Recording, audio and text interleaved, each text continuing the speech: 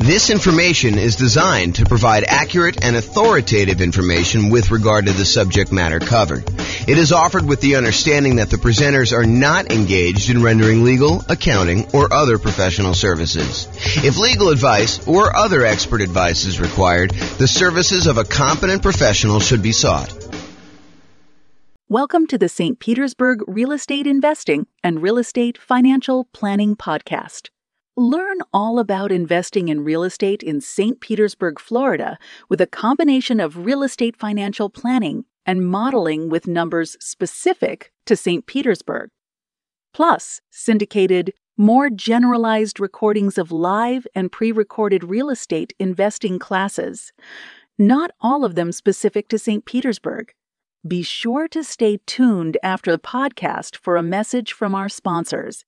Well, good afternoon and welcome everyone. This is James Orr and we are doing something brand new. I've never done this before. I've been watching these reaction videos where we have musicians listen to bands for the first time and we get their kind of like natural, unscripted reaction to hearing some of these epic songs. And so I thought I would do something that I've never done before, and that is a chart reaction video from James. So I did look at these for the briefest amount of time beforehand, but I didn't really prepare anything written. So what I wanted to do is a housing starts reaction video. So these are charts. There's two charts that I'm going to go over, and it's going to be a relatively short video. I'm trying to get these kind of like podcast episodes down to about 15 minutes each, so we'll see how I do on this one. But this is Bill McBride from the calculatedriskblog.com. If you haven't seen his stuff, some really good data on there about the real estate market. And he shared an article from a housing economist, Tom Lawler, who I'm not super familiar with, but seems like a pretty smart guy from what the article said. And he had two images in there about housing starts. One of them was for single family homes, and the other one was for 5+ multi-unit. And so real estate investors that are interested in new construction or specifically like larger multifamily, 5+ units, kind of multifamily properties, you'll find these charts super interesting. And I think I'm going to talk a little bit about inventory. So I'll put the URL to the actual article with the two images in the show notes for you if you want to go look it up. And I'd recommend you check out Bill's blog for some additional content over time. But this is what I'm going to be going over. So here's chart number one. And chart number one, it's a chart going all the way back to 1969, all the way through to basically current time. And this is October of 2022 that we're recording this. And it came out, the post was sent to me today via email. And it is the new construction, housing starts, and completions. So it shows two lines on here, basically one showing how many new construction properties, 1-unit structures, so single family homes, were started, and then how many were completed. And the two different lines show you how many were started and how many were completed. So you can get a gauge of, if we're starting a whole bunch and then we have a little delay and when we complete them or what's exactly happening. In addition, on this particular chart, Bill McBride also points out any recessions we had. So the recessions are these vertical blue bands showing you when we entered recessions. And so the numbers are in thousands. So it started off in 1969. We had about, just eyeballing it there, about 900,000 new construction starts, and it is seasonally annual adjusted rolling average for these. So it kind of gives you an idea of what the past 12 months were for doing this. So in about January of 1969, we were doing about 900,000 new construction properties being started, and about 870,000 or so actual completions. And so the number of starts exceeded the number of completions. So we were basically we were starting more than we were delivering, if you kind of think about it that way. And then that started, in 1969, we started on a decline. And so we started to decline as we headed into a recession in about 1970 or so. And so at that point, the number of starts went slightly under the number of completions. So we started building fewer, and by we, I mean like the nation. So this is not just me. And I assume this is U.S., by the way. I don't know if it's true or not, but I believe this is the United States housing starts and completions. And so anyway, going into 1970, they were starting fewer than they were completing. So we had this kind of reversal as we entered in that recession. And then there was a bottoming out, so, probably midway through 1970. And we started, starting more than we were actually completing. And so during the period from about 1970, midway through 1970, all the way up to a peak on about, what year is this or so? 1973 or so, we were starting a lot more than we were completing. And then we kind of tapered off. So in 1970, it kind of peaked out at about 1.3 million housing starts. And we were completing about 1.2 million. So we were kind of delayed a little bit getting these started. And then we started starting fewer until we kind of let the kind of market catch up and our completions kind of lag behind as we entered into the recession. So one of the interesting things to kind of point out about this chart so far is it looks like the new construction start tapering off before we enter a recession. So this is sort of a early warning sign that we're heading into some trouble. I mean, just from the data so far. And it's only like, one little crest to kind of give you an idea of that. But I have a feeling this trend is going to kind of go there. And it's not going to be universally true, but I think that you will see that it is sometimes mostly true.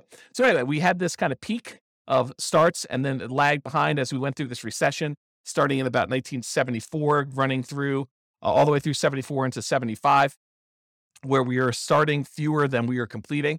And then we bottomed out again around, I don't know, whatever this is, 820,000 or so starts, about 800,000 completions. I'm sorry, 820,000 completions, about 800,000 starts. And then after the recession was kind of over, the blue band is kind of done, then we started to rise again from 1975. So 1975, we had a few good years here where the number of starts was increasing rapidly until we got over 1.4 million starts and the completions were lagging behind. But then around 1977 or so, we started to kind of as a stabilize a little bit around 1.45, 1.5 million starts. And the number of completions was under 1.4 that we were doing. And then eventually, about a year later, we were kind of hovering around that 1.45 million. We began starting less houses, and that was leading into another recession. In fact, there were two recessions. There was a 1980s one, and then there looked like a 1980 and a half, 1980 mid-year. So that we started another recession, second one. And so during those times, we had a slowing in the number of starts and a slowing in the number of completions that we got through. And we also dipped again as we entered that second one. So we kind of significantly reduced the number of starts we had back down to low 800,000.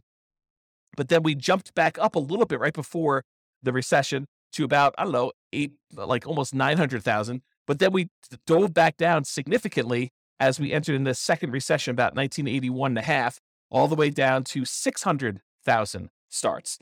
So 600,000 starts was pretty low for the time, for looking back historically. We don't get lower than that again until we get to 2008. So anyway, then after this recession in 1983, the number of starts increased and the number of completions kind of lagged behind, but we were always around this, a million or so once we got to kind of speed there with the number of starts. It kind of peaked out at 1.2. And then we had another recession in the 1990 mid-year or so, and we did kind of start coming down. This was a slower decline than we'd seen in the previous two. So we kind of started not building as much in 1987, and it slowly declined all the way through the end of that recession after 1991. And then from 1991, we were doing about 800,000 starts at about that point. And then from about 800,000 starts all the way up, it kind of grew. There was a little bit of a pullback in 1994, a little bit of a pullback again in 1996, a little bit of pullback in 2000, but we were always above this 1 million starts mark going to there. And we eventually peaked out in about 2006 or so, where we had about 1.7 million housing starts. Now, remember, this is 2007, right before we had this big real estate market crash. And some would argue that, there were signs of stuff going on there, but the builders were aware. I mean, they knew what was going on. They started doing less starts with their housing. And we saw a significant, precipitous drop from the about 1.7 million housing starts through the recession in 2008, 2009, where it bottomed out at about low 400,000. So we went from producing about 1.7 million to about 400,000 new construction starts. Now, at this point, I want to pause.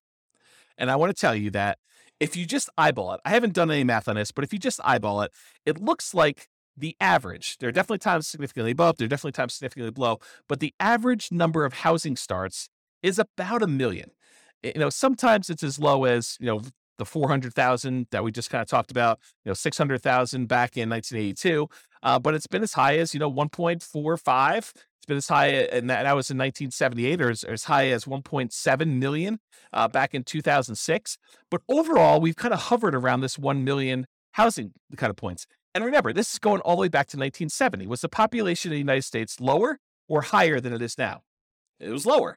And so one might expect, a reasonable assumption might be that with an increasing population, we might need to build more housing, kind of replace the old stock that's being demolished or kind of getting removed from the circulation there, and also an increasing population there. So for a period of time, going from whatever this is, 2010, all the way through to about 2021. So about 11 years or so, we were significantly below that 1 million per year mark. So we were producing, new construction was starting less than 1 million houses. So we had a net shortage of properties that we were starting at that point. So if you think about this, we were building fewer than we needed for the last decade or so. And in the last year or two, if we look at, this is 2022 right now, and we kind of just dropped off. But if you look at the last couple, we were producing, I don't know, maybe close to 1.2 million, probably 1.15 million properties. And then we kind of started tapering off. We had a little decline here. I think this must have been kind of COVID happening here. And then we kind of bumped back up, maybe some supply chain issues and things of that nature.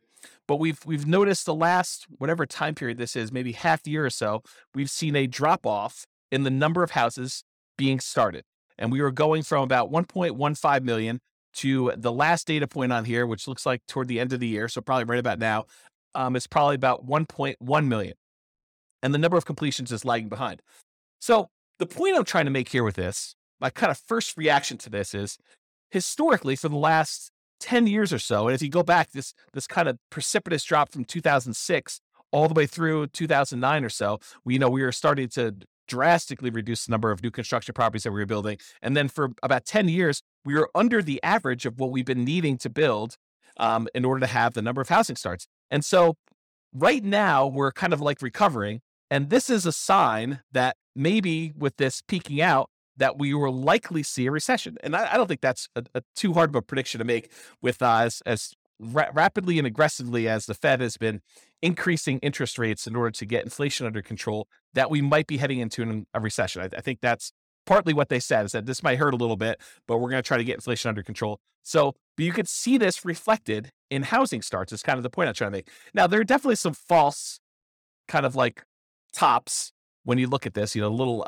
apex here for 1994, where it looks like there was kind of a turnaround, but we didn't head into a recession. Another one, 1996 or so, where we didn't quite enter a recession. Another one here in 1999, where, it took a little while, but we entered a recession. And back here, there was kind of another little dip.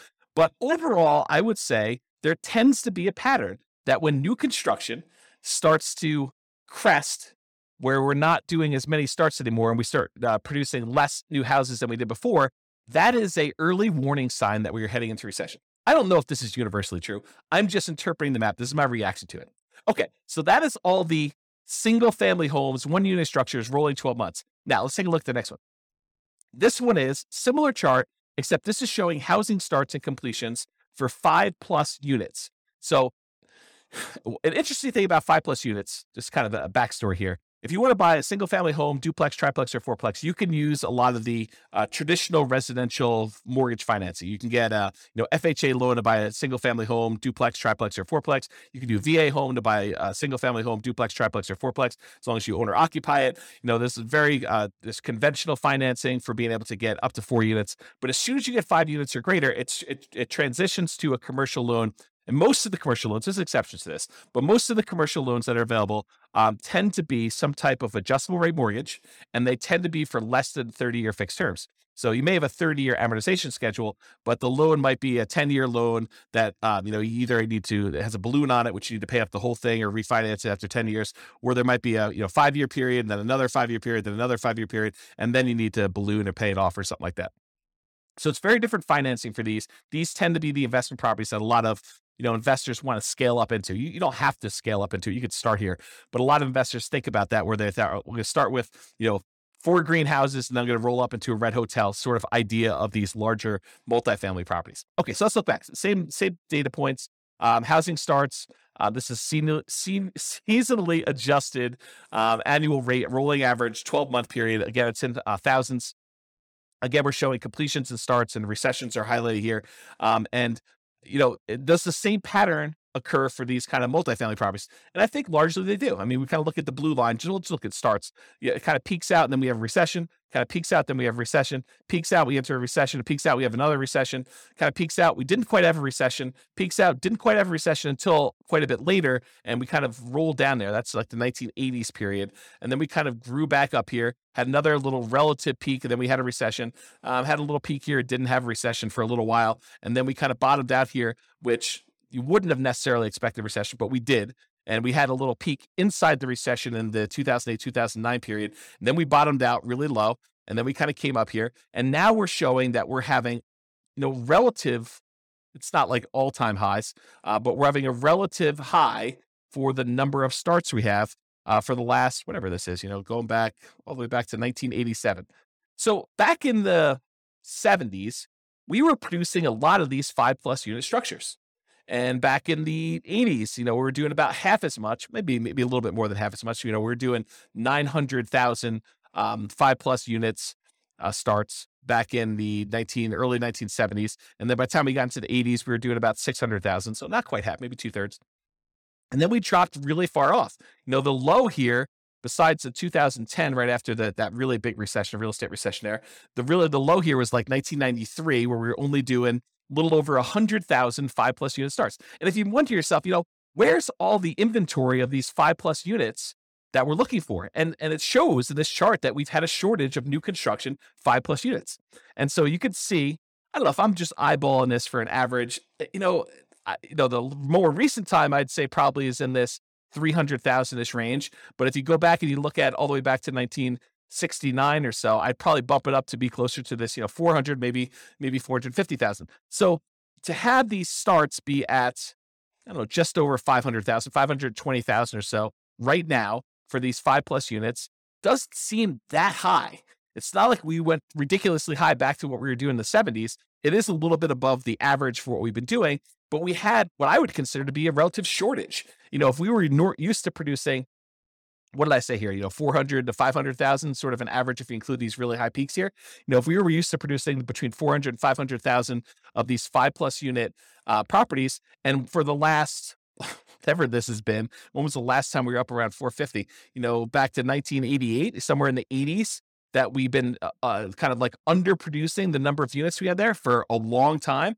Well, we obviously have a shortage of these units that, people have wanted. I don't know if that's true, like economically, like if you go look at the number of sales that we had and seen a shortage, but it makes sense to me that if, we were able to support this volume back in the 70s, that we kind of are underproducing what we need here. And I'll tell you anecdotally, a lot of clients have been asking me for multifamily properties for a very long time, and we've not been able to find a good enough flow of properties that make sense for these clients to kind of consume. So maybe it is true in that way.